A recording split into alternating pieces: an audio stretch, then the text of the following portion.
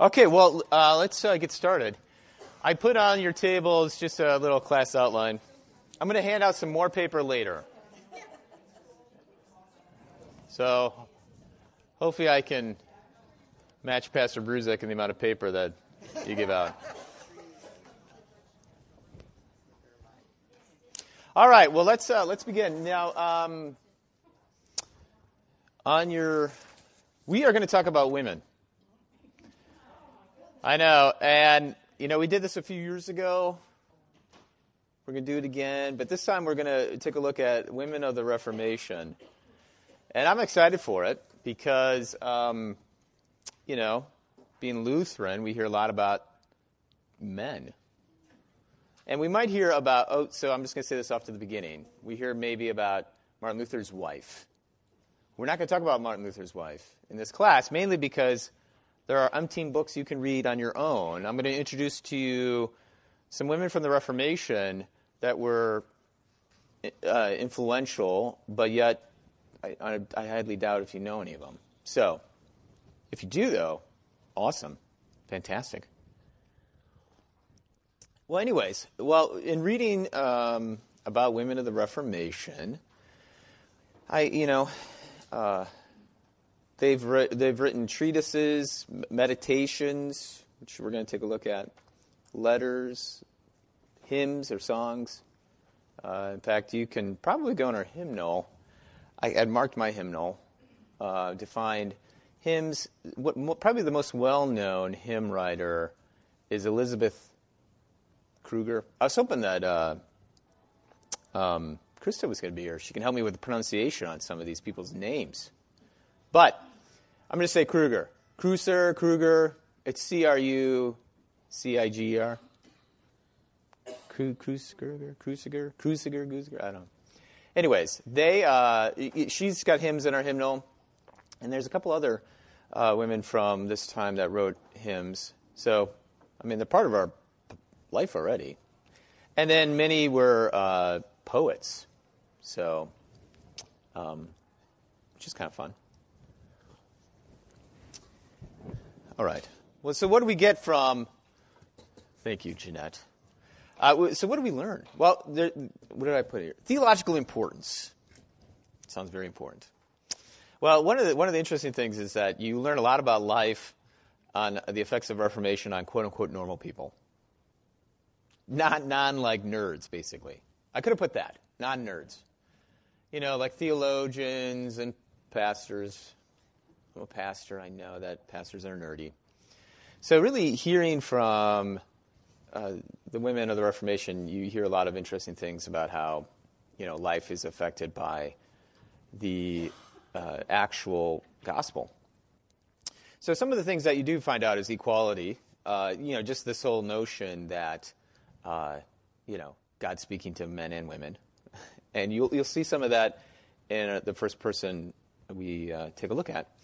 Inclusivity. Now, I use these words differently than maybe the more modern way of understanding these words. This word especially is, God saves everybody. And he not only is only speaking to everybody, and God created man and women to be equal, or as some of the Middle Age theologians would say, collateral. I always find that word fun. Men and women are collateral. Like they're co-lateral, lateral being next to each other. So, but inclusive means also that, God saves man and woman. There's no difference between those two in their justification. And then also just a spiritual theology. And that I'm hoping that we'll really kind of spend most of our time on. And you'll kind of see it in spades here with Katharina Regina von Griffenberg. She has a very, and when I say spiritual, I mean, she has, she's not interested in kind of doctrines apart from her practical life, her daily life. So that's why I use that term, spiritual theology. Now, these are things that everyone was concerned about in the Reformation, but these are reoccurring themes and as we get to read about these women and read their writings. Okay, great. Women help how we understand human experience and perspectives as men and women. So I always go right to the crux of it. Do women receive the nativity story different than men? And I would say yes. So we can debate on that later, but if you want, but I think they do. And Katharina you'll probably be uncomfortable with the way she thinks about the nativity story as a woman.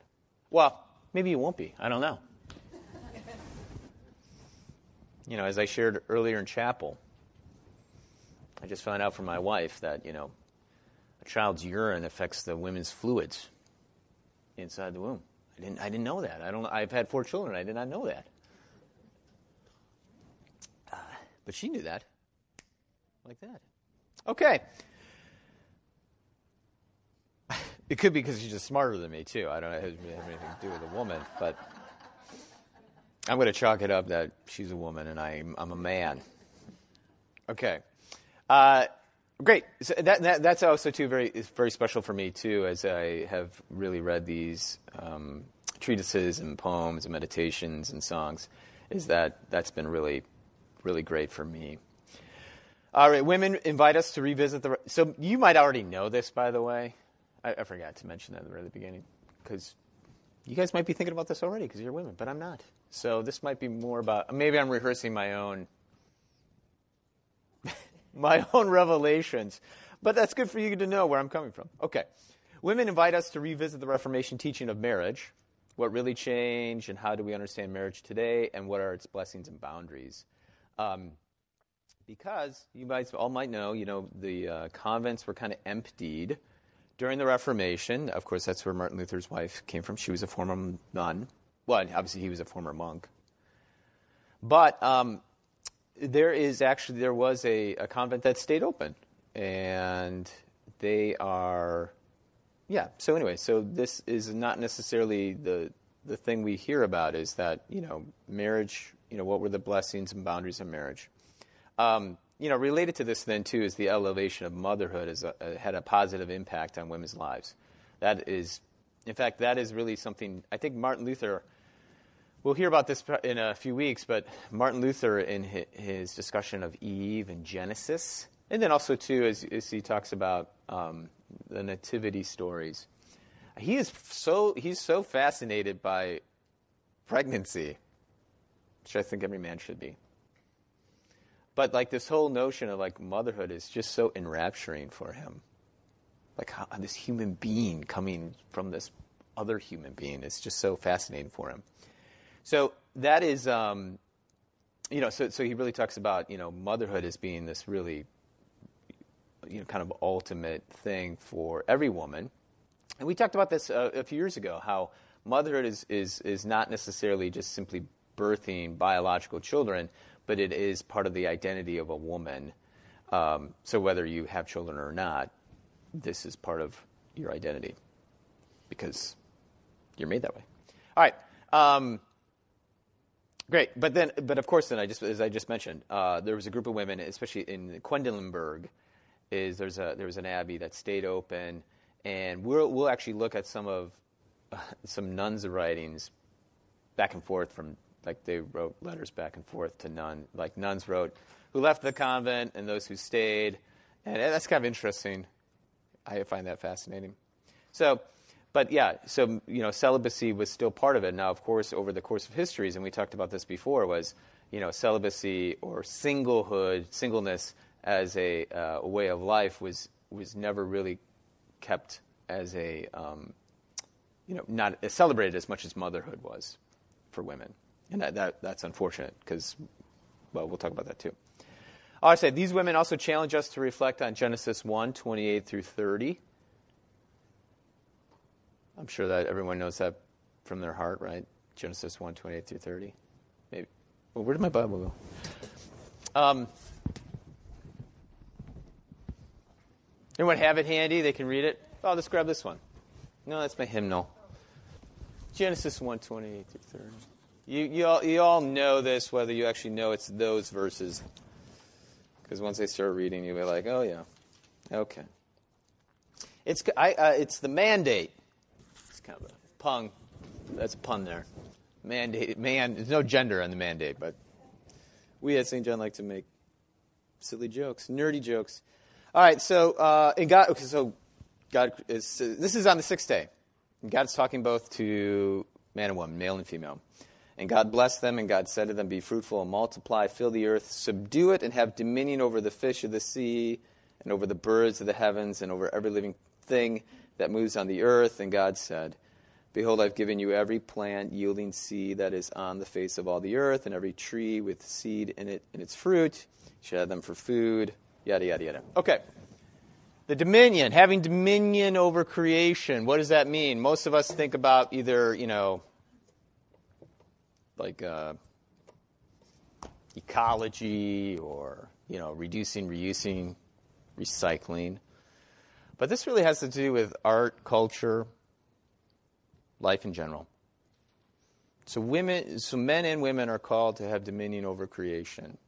And dominion does not mean dominate or abuse, but to use creation for its intended purposes, to reflect God's glory and man's unique place in it.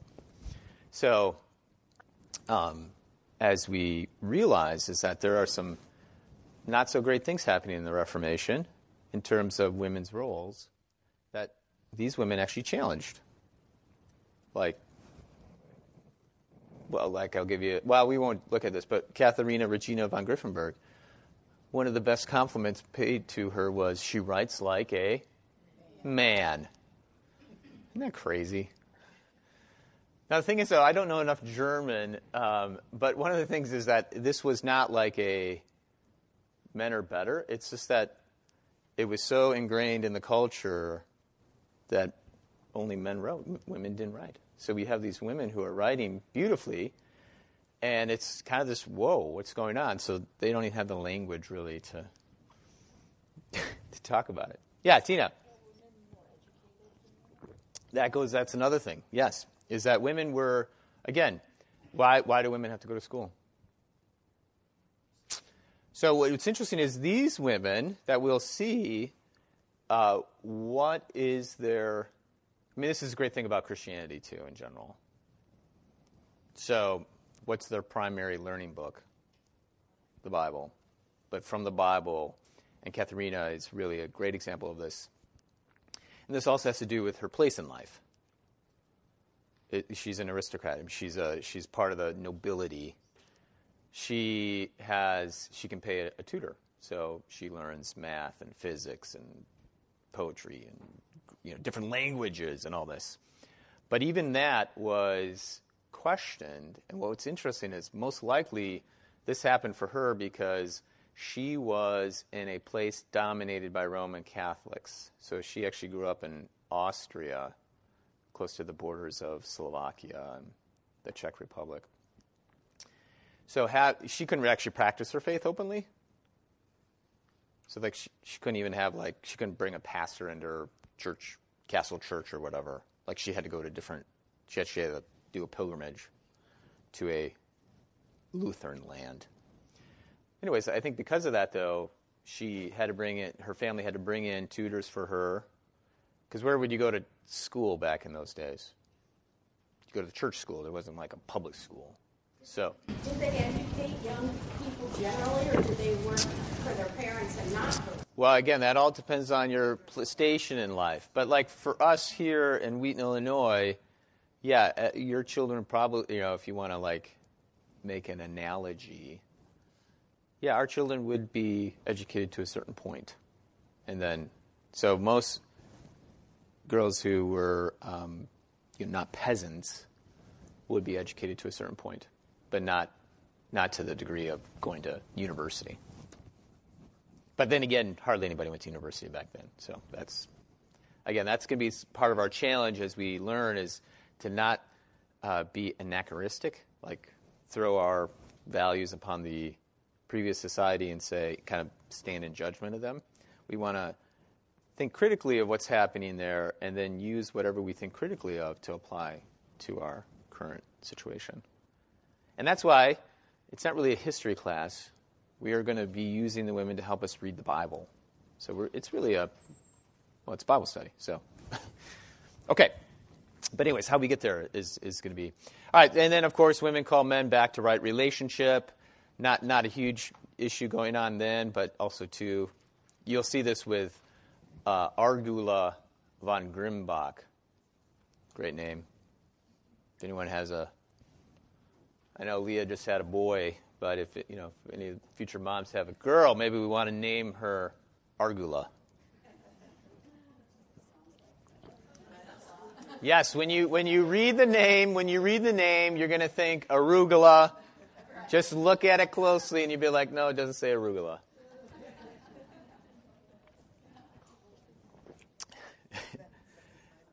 Okay. All right, well, then also, too, though, just, when it comes to biblical interpretation and credentials, Reformation women have different ways to interpret Scripture, guided and shaped by the personal experience in specific situations. That is something, again, that we always do, right? We're always thinking about how does this Bible passage apply to our lives? And so we are really going to be using them to help us answer that question. So the goal of the class is to learn from these women so that our faith is enlivened, our love for Scriptures is strengthened, and our relationship with Christ grows closer. Hopefully that's our goal for every class. It's not a history class, so bring your Bibles. All right, so here's Our Lady. Woman. See it again. If you don't like being called a lady, tell me. I don't know. I feel like that's the same as saying a woman. But all right, Katharina Regina von Greifenberg. There she is. Now, I picked someone from the late Reformation. This is at the very end of the Reformation, starting the Baroque era. But I picked her because I'm most familiar with her. That's it. There's no really rhyme or reason for the order that we will learn from these women. So just so you look at her dates, 1633 to 1694. So 100 years after the beginning of the Reformation. So her experience is not. I mean, this is important for us too because the confessional lines. So the lands in which Lutheranism existed, or Calvinism, or Roman Catholicism, they're pretty well set. Some of the earlier writers, all this is going on, and there's only one church, and there's not, different bishops, and that adds another level of complexity for us. But here, everything is kind of set. Okay. There she is, though. Sweet hair, right? Yeah, actually, I think it was in the 1800s. I think her castle was where she grew up. It's Seisenegg, Castle Seisenegg of Lower Austria. Was being cleaned out, renovated, and they found all this old stuff, and they actually found two paintings of her. This one and another one, which I don't know if we'll be able to see, but nobody knew what she looked like. But there you go. All right. Before she was born, her mother had a difficult pregnancy. And her mother prayed to God that if she was born alive, well, she didn't know if it was a boy or girl, obviously, but her child was born alive, she would devote the child to God's service. Like intentionally echoing Hannah with Samuel. Like, this is what she's going through. So, that's what happened. So she grows up in this castle in Lower Australia, like I said, not far from the borders. Now, the 30 Years' War, this was a devastating war. But guess how long it was? 30 years, okay. This was it was kind of a quote-unquote religious war. But once it was ended, the way of the king was the way of the land. So if the king was Lutheran, everyone would be Lutheran in the land, and if it was Roman Catholic, it would be Roman Catholic. So at the end of that's when her land became part of the Habsburg dynasty. Got to think back to high school history class on that one, but okay. That was Roman Catholic. All right, so it was illegal to be Lutheran. Now, she could be Lutheran for personal beliefs, but she couldn't practice them openly. So that means she would have to travel to the closest city, kind of Lutheran city, was Pressburg, or modern-day Bratislava. very pretty city in Slovakia, to receive the Lord's Supper. So she would have to make these pilgrimages. And sometimes she would then go to the German city of Nuremberg. She actually eventually moved there later in life. So again, this is real helpful for us to understand, is that as she thinks about as she meditates upon these scriptures and thinks about her faith, I mean, she's pretty serious. Okay, this isn't like an easy thing for her to do, to practice her faith and be passionate about it. So again, that's a very enlivening thing for me personally, is to say, when your faith is illegal to practice openly, what do you do? And what are the sacrifices you make? Okay. In 1651, she has a very interesting thing happen to her. During the Lord's Supper, receiving communion, she has this thing that she calls Deo Gloria Licht, the glory of God light. And now we're going to spend too much time on this, but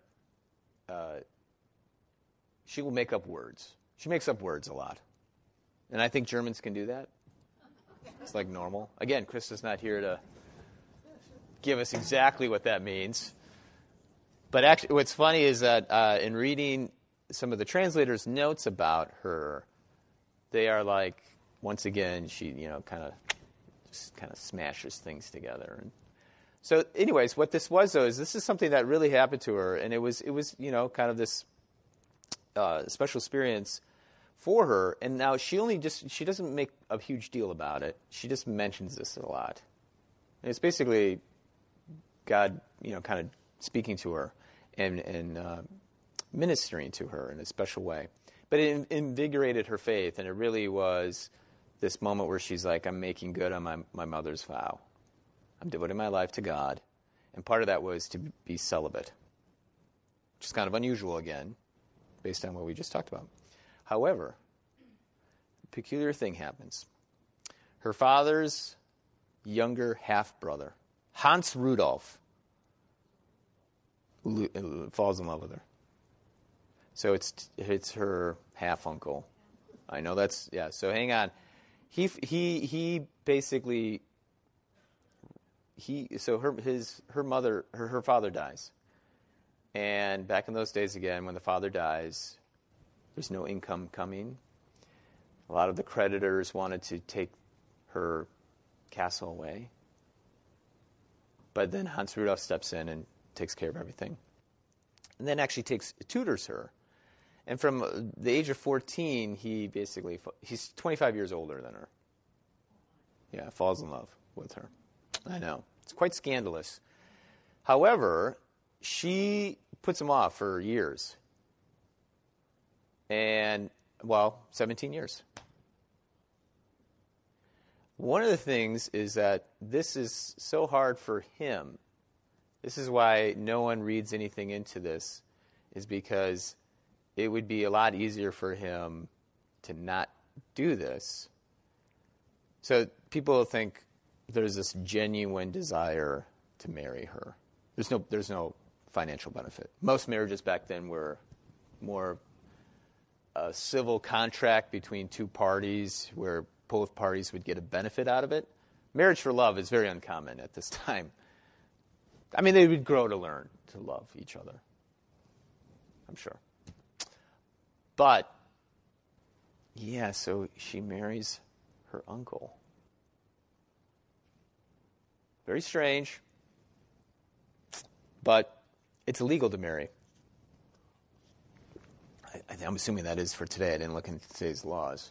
I'm assuming it's illegal for uncles to marry their nieces. Maybe, maybe not. I don't know. It was back then.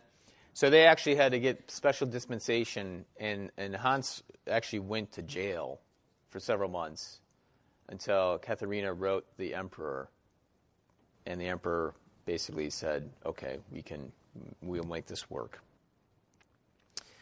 Again, just another kind of weird sign that, people's lives are strange sometimes. All right, listed all the things that she's tutored in. I mean, that sounds like a great education. One thing to make note of is medicine. This is kind of unusual. So she knows a lot about the body. And the body is part of her meditations, especially as she thinks about the incarnation and Mary being pregnant. She'll have long meditations on what it was like for Mary to hold a child in her womb. Now, again, this is 17th century, so she doesn't have as much modern science information as we do. However, she's very smart. Okay. Now, through this education, her love for Lutheranism grows, and it's not only evident in the writings, but she actually took, I've read 5, 6, she made several trips to Vienna to actually convince the emperor to become Lutheran, which I think is fantastic. Isn't that crazy? So personal visits. So she doesn't do anything in writing. She mentions it, but like she really believes in the faith, which again is very enlivening for me. Again, she becomes part of like this whole kind of part of a literary culture, literary society. But all of her works really are devoted on this moment of like devoting herself to God. So she is mentioned in a lot of poetry anthologies, German poetry. But all of her poetry really is about God's creation. I mean, they are sacred in a sense, or Christian in nature. But it's her. I have some copies of some of her.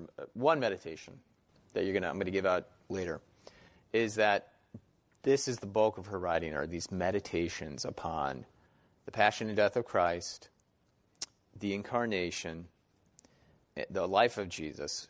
And then she was going to do a fourth one on the resurrection and ascension, but she died before that could happen. And she died on Monday, Easter Monday, 1694. And she was sick during Easter, so the last time she received the Lord's Supper was on Good Friday. Yeah, so that's a little introduction to her. Very educated, very, very passionate about her Lutheran faith, and I'm excited to kind of read the Bible with you. All right, so as we take a look at these meditations, we should review just what meditations are. Okay, these are not, you're not reading some kind of academic or doctrinal dissertation, which I always understand as being a little boring. These writings are they're meditations. So everyone meditates. Whether you think it or not, you do meditate. Sometimes it's about your grocery list, the things you have to do later today. But, this is something. So meditation is more than simply thinking about or reflecting on something, but involves our whole self, both body and soul. And if you don't think that, we will in a minute. So it has to do with your heart, the center of our being, with its passions and desires. We don't even need to try to meditate on what we desire. It just simply happens. So think about your own life and things you would really desire. Some are, holy, desiring a close relationship with Jesus. And then others are, more carnal. I would like my electrical wires to not be all screwed up in my bedroom. I thought about that a lot on Monday. All right, but the opposite is true, is that we also meditate just as easily on things we don't like, on what makes us anxious and our fears.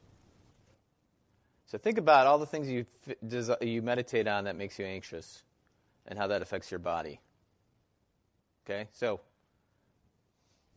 there you go. So if you don't think you meditate, you do.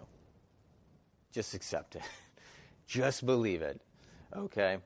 We meditate just as easily on the things we don't like, on what causes us fear and anxiety. So in a sense, both our friends, those great good things, and our enemies teach us meditation. However, it is love that mainly trains us in meditation, because that is the way we are made. God makes us this way.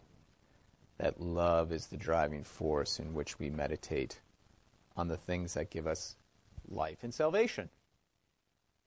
All right, now, basically, there's three kind of people in terms of meditation. Verbal people, who love to listen. Visual, who like to see. And practical, doing. I am the third person. I'm thoroughly practical. Practical not meaning like useful, but like I have to do something. So I think I've maybe shared this before. I say my prayers when I run. I jog. And that is my best time to meditate. It's very hard. I tried to when I was in college, because as I was told, we have a 24-hour prayer thing going on. Marcus, you going to sign up? Yeah, I'll sign up for 3 to 4 in the afternoon. Okay, great. Or whatever time it is. So I went to my college dorm, pulled out my Bible, sitting there, praying, reading the Bible, praying. 10 minutes in, I'm like, I'm lost. Distracted. Not really meditating. Well, I mean, I'm meditating on things that probably are not pertinent to why I signed up for this 24-hour prayer thing. Little did I realize I should have gone for a run or for a walk, an hour walk. So you learn that about yourself when you do it. Anyways, I list those three because we're gonna try to do this together. We're gonna try to meditate. We're gonna kind of be like Regina von Griffenberg, and that's how we're gonna study the Bible. We're gonna study the Bible mainly through meditating. Now, by the way, meditating. I should have mentioned this earlier. Meditating is somewhat of a scary word for some people because we think of like yoga or Eastern religions. They do not have. They don't have the market on the word meditation, okay? Meditation is a general term that I just described above that. Okay, so let's not get too worried about the word meditation. Meditation is really that's another reason why I handed these out. We have a prayer meditation in the back of our hymnal Bible. Didn't say that because, the people who made this were nervous about that word too. So if you go to page 1000, it's like 45, I think, 1045. Now, I mean, I'm going to read it, so you don't have to really. So if you're a verbal person, you just have to listen. It says here, for use of the Scriptures. I do this at Pastor Chance. Blessed Lord, since you have caused all holy Scriptures to be written for our learning, grant that we may so hear them, read. Oh, I'm sorry, 1048. I said 1045. You have a verbal, you have a visual, and a practical in this prayer. Blessed Lord, since you have caused all holy Scriptures to be written for our learning, grant that we may so hear them, read, mark, learn, and inwardly digest them, that by patience and comfort of your holy word we may embrace and ever hold fast the blessed hope of everlasting life. Through Jesus Christ our Lord. Amen. All right. Inwardly digest. So when we study the Scriptures, we are not sticking them in our brain, right? But not only our brain, hopefully your brain, but not just your brain. It even goes down to your tummy and your heart. So that is what we're going to try to do. Okay, great. So the important thing, though, is not how we meditate. It's on what we meditate. The object determines what happens to us, okay? And that's really important. This is a big thing in Lutheranism and kind of the Reformation of piety during the Reformation. The object grounds and empowers the meditation. So we must never enter meditation alone or try to empty ourselves. Okay, that is the Eastern religions. The pinnacle of Buddhism is what? Is anyone like a 90s grunge band fan? Thank you, Kathy. Just looking for Holly there. Holly Gleason. Nirvana. Although, are you, is it just your husband? Okay. Shouldn't project. All right. Nirvana. Emptiness. Well, no, we're not going to do that. We're not emptying ourselves. Okay, we want to go into meditation together with someone who knows what's happening. Who's going to lead us? Jesus, of course. All right, so So Christian meditation focuses on Christ and his word. And if we want to be most specific, Christian meditation focuses on the crucified Christ. Christ crucified. And that is the unique Lutheran thing during this time. I'll mention this next week, is, if you just flip it over to the last page of your little packet there, there's a little image. And that is how Greifenberg starts her meditations. She uses an image and a poem and then prose. And it's really great. But I don't know if you could tell, but this is the picture of meditation for Greifenberg. If you take a look at it, obviously you see Jesus Christ crucified, obviously in cloud on a hill of some sort. But in this person's hand is a sponge. And what are they trying to do? They're trying to get rid of everything besides Christ crucified. Anyway, so that's it. That's this image. Is you want to. So when we meditate, because on Christ crucified, heaven and earth come together. The love of God is shown most blatantly. And the forgiveness so our restoration of life and salvation, boom, the way life is supposed to be for us, at the feet of a loving God. Sounds good. I hope it sounds good to you too. One of the interesting texts is Luke 10:38 through 42, and that's the Mary and Martha. Mary and Martha are both meditating. Okay? Martha is the activist or the practical, and Mary's the contemplative. All right? So it's not really about what they're doing. Okay? I know that gets made a big deal about. Martha she shouldn't be doing what she should be doing. No. What's Martha's problem? Well, yeah, hang on. Let me backtrack. What is Martha doing? Preparing a meal, right? For who? Yeah, right. Okay. Generally, a very nice thing to do, especially when you invite somebody to your house. Okay, so it can't be that. Because think of the opposite. If she doesn't make it, who's going to? Nobody. And it's going to be a bummer of a time, okay? So that's not the issue. The issue is what? What does she start doing? Yeah, freaking out. Why isn't Mary like me? But they're both serving, they're both spending their time with Jesus in their own unique way, okay? So she's losing focus on Christ. That's it. But, obviously there's a lot of things to this Bible text, but just as it pertains to meditation, this is really kind of a thing for us, is that, poor Martha, the practical one, she gets distracted rather than seeing what she's doing in terms of her relationship with Christ. Okay, great.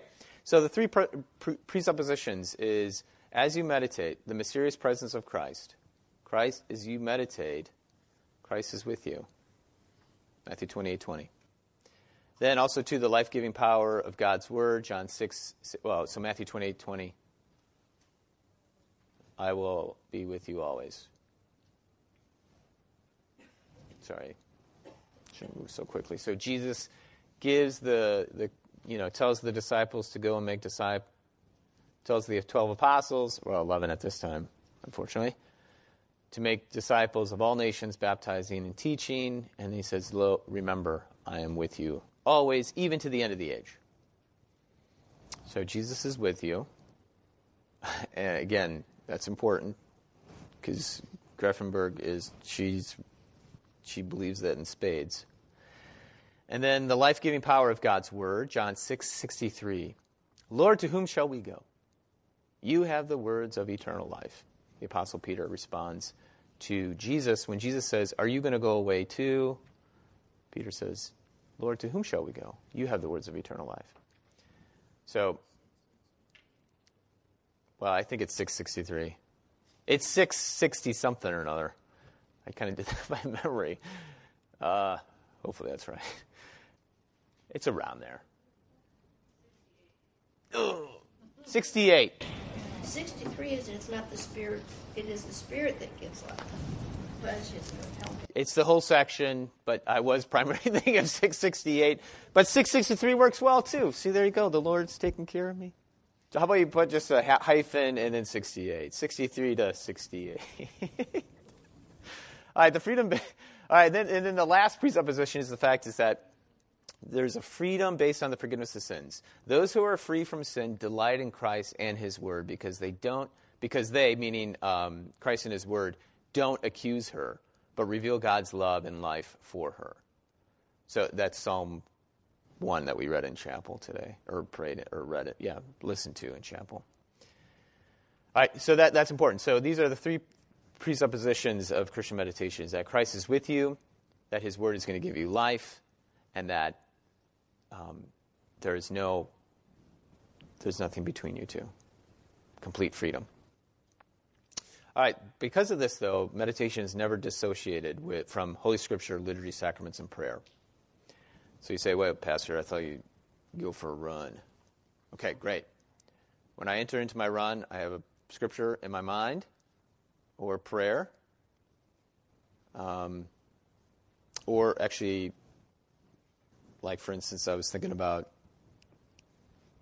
I'll tell you, yesterday I went for a run. Now, actually, I don't know if it's in this section that I give to you. But she's got a little paragraph on Christ's love. This is what I meditated on yesterday. So I ran. All right, anyways, she's got a really interesting thing about Christ's love. It's higher than the mountains, and it's longer than eternity, but then she says it's hotter than hell. I love that phrase. Because we think about the Holy Spirit, right, and the fire of God's love. I never thought about that. Nothing is hotter than God's love. So I thought about that for 39 minutes. Hopefully no longer than 40, based on my run. Hopefully I ran 5 miles. Hopefully it wasn't longer than that. But yeah, so anyway, Holy Scripture, prayer, this whole notion of like learning from another Christian, which I would associate within the liturgy. And then, of course, sacraments. Thinking about baptism, the Lord's Supper, forgiveness of sins. Yeah. That's all, because then it's from those things then that things blossom. Okay. Skip ahead. You can read about the purpose of meditation. Parable of the sower is great. And that goes back to that prayer I mentioned. Because in Luke, the parable of the sower is like what meditation is, right? Our heart is the seedbed for God's word, and it will grow, but it takes patience. The Gospel of Luke and the parable of the sower specifically mentions patience. And in that prayer on the back of the Bible, 1048, mentions patience. So it's really good. It's a little, I love that prayer. I use it all the time. Okay, well, I already mentioned about the picture. But her meditations, which I'm going to... Actually, let's hand these out right now. Can anybody help me hand these out to people? Kathy, what did you say? Saints preserve us. Okay. Anyways, okay, so I'm handing out this packet. We should have enough for everybody. Yeah. Yeah, unfortunately, I didn't know how to use the copier quite correctly, and I did one of these, like you're going to read it like this. Okay. Now, there should be, every word that you need to read is available. Okay? So it does look like some of it's chopped up, but it's not. Okay? So the basic structure of her meditation. So she was encouraged by Samuel von Birken, some guy, some famous poet from that time, to publish these meditations. And so when they publish it, she's like, okay, how is this going to be helpful for people? And so she has this image.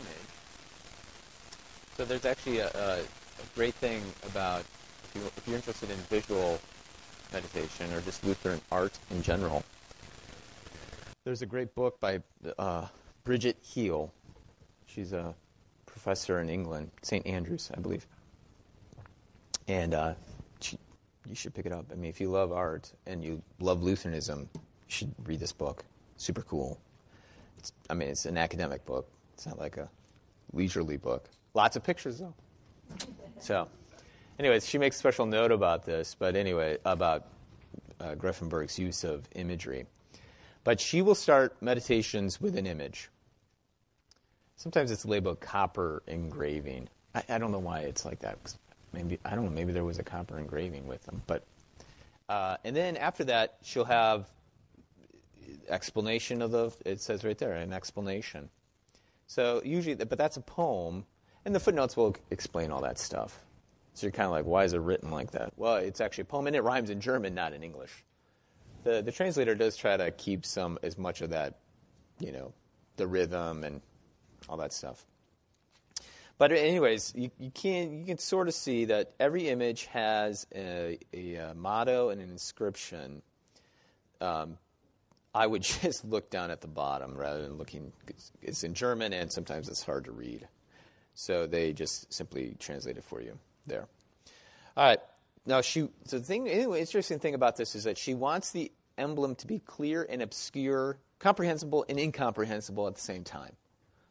Now, how does that work? Okay. Well, it's clear insofar as, there's a person, there's some sort of painting canvas, there's an angel outside at some courtyard or something. I mean, that's the clear, that's the comprehensible. This one is probably this is the least incomprehensible. But at the same time, you have to spend a little time with the image to figure out what it is. And you might have to go back to the image after you read her meditation. So it's not like, oh, hey, I get it. I'm going to read and I'm going to be done with it. It has you come back, which is the same habit you should be doing with the scriptures. You read it, you come back to it. Martin Luther would say meditation is like a cow chewing its cud. For those who might not know what that means, cows chew food, send it to one of their stomachs, and then bring it back up and chew it again, and then go back down again. Okay? All right. So this is. I think it's genius to use this image to say, I get it, but I don't get it. Oh, yeah. So okay. So if you the other image is just a few more pages up on. Unfortunately, I did knock off most of the page numbers, so. It looks like there's some guy, like some giant person walking maybe on water with sea creatures on the bottom. Again, it's comprehensible, but the title or the motto is out of love and design. Like, what does that mean? So you got to spend a little time with it. Come back to it. It's not easy. Okay. I just wanted to show you that. We're going to do all this stuff next week. So I want you to take this home and read it. By the way, if you have a pen with you, you need to write down Matthew 26, 1 through 13. Sorry, should have done that right away. Matthew 26, 1 through 13. That is the scripture she's meditating on. Well, she actually hasn't meditated on all those verses, but the translator... Oh, did I tell you how many pages these are?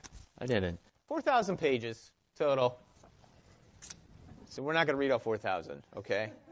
So the translator actually says, I didn't translate everything because it's too long, but I hope to give you a picture of what she was trying to do. Okay, so, yeah, Matthew 26, 1 through 13.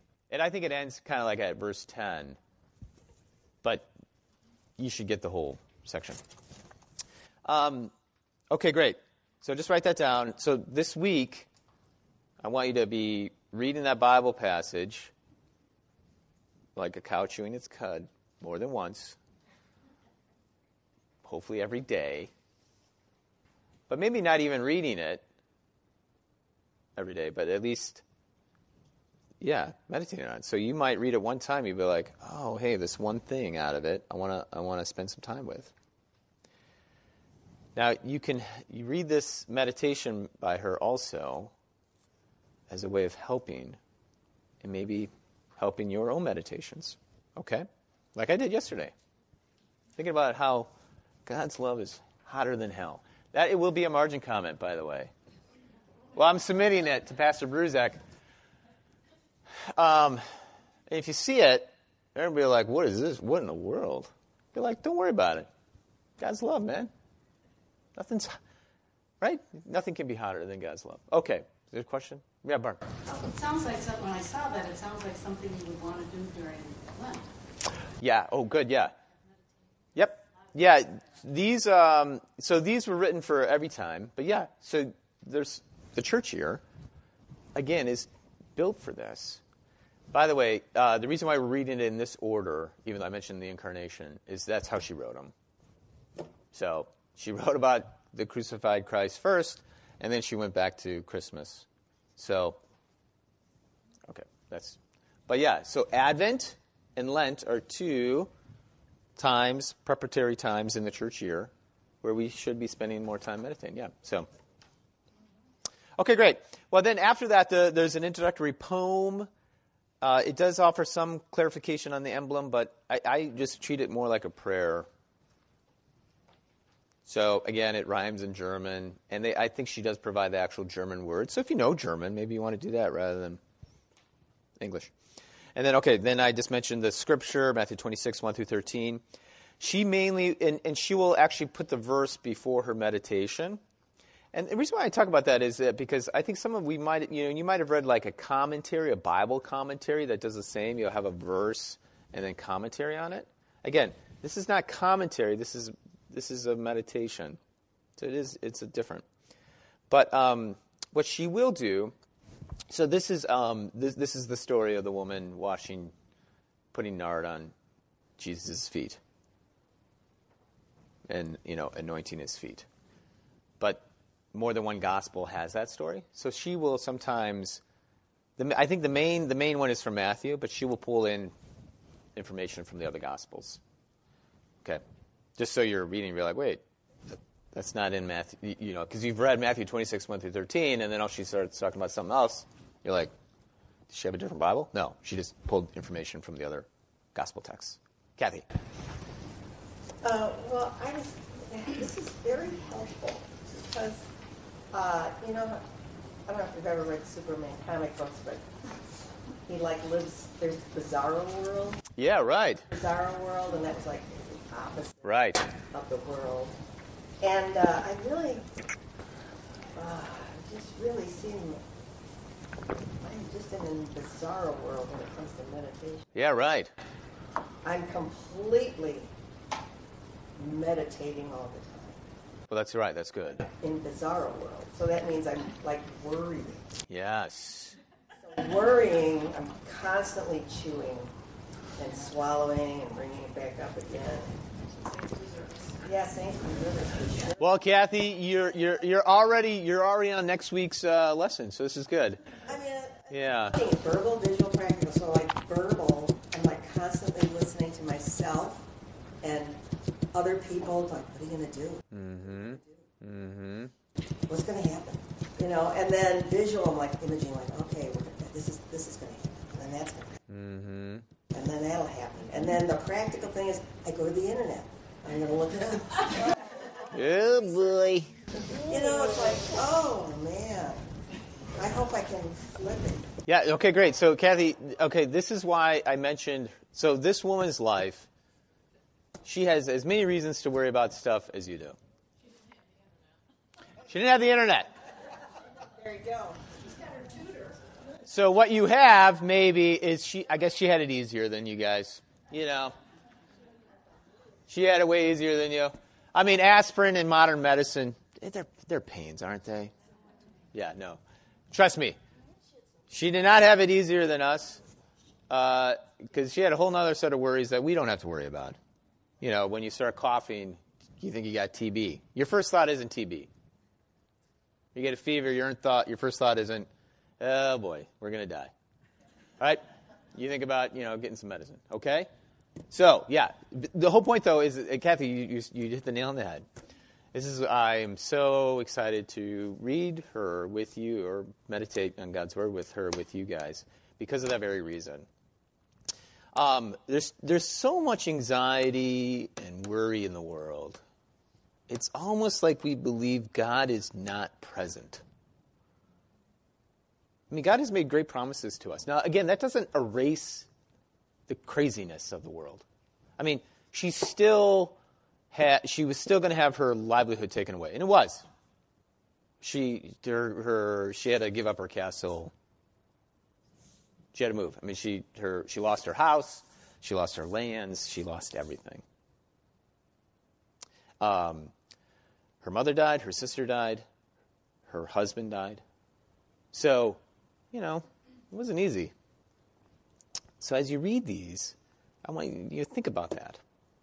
Because these are the people that we need to listen to, because they're just like us. Did she ever say anything about her mother?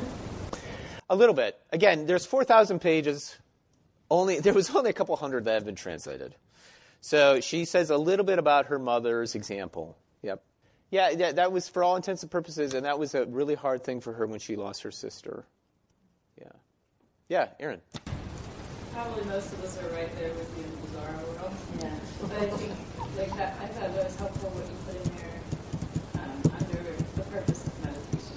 Yeah. Because so many times you feel like you want to hear something and you're like, okay, I got it, I'm done, I'm fixed, I'm changed. But change in your mind takes a really long time. Yes. That was encouraging, knowing that this stuff takes time and patience. Oh, yeah. To change your mind. There's so many things that we could say to help our expectations. One of them, I would read the parable of the sower, Luke, the parable in Luke. Because, I have a problem with growing vegetables. I like to pick them way too early.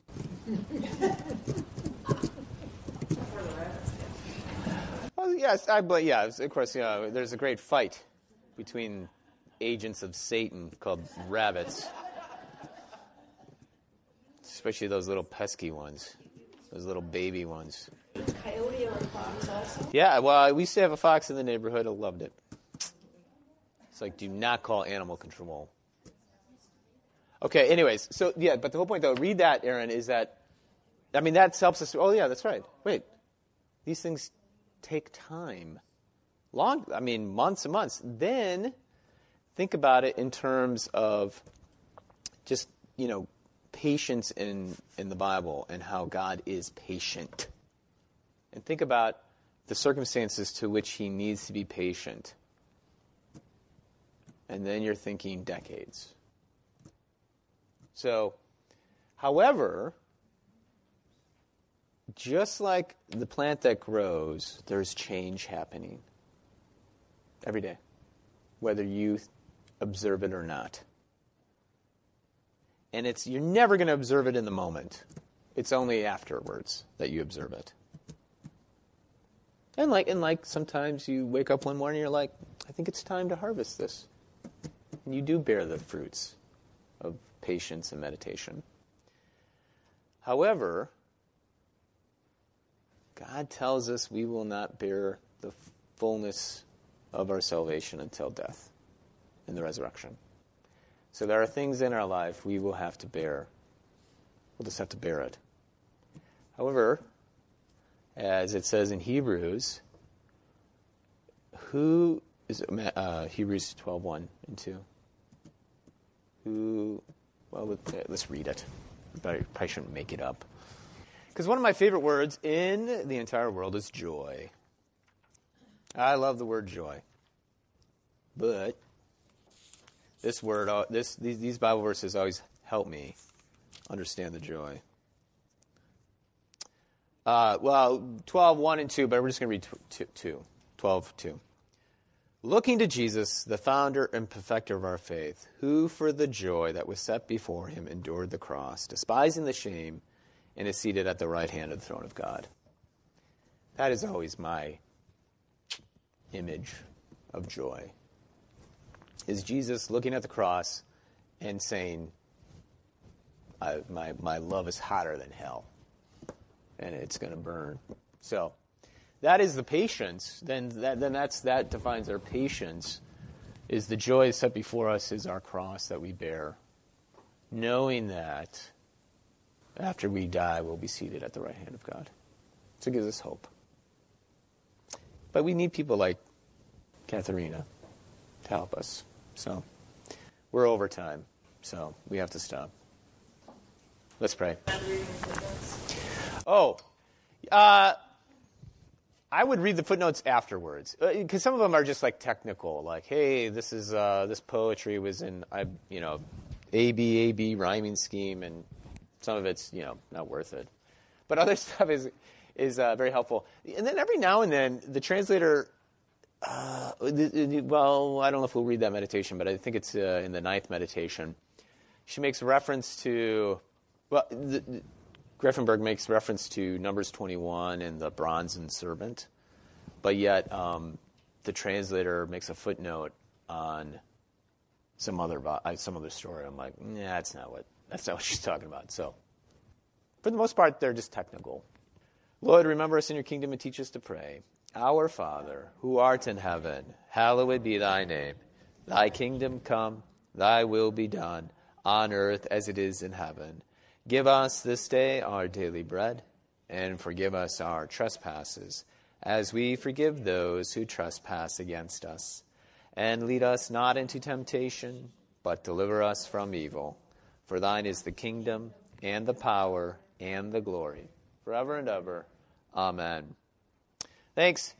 See you next week.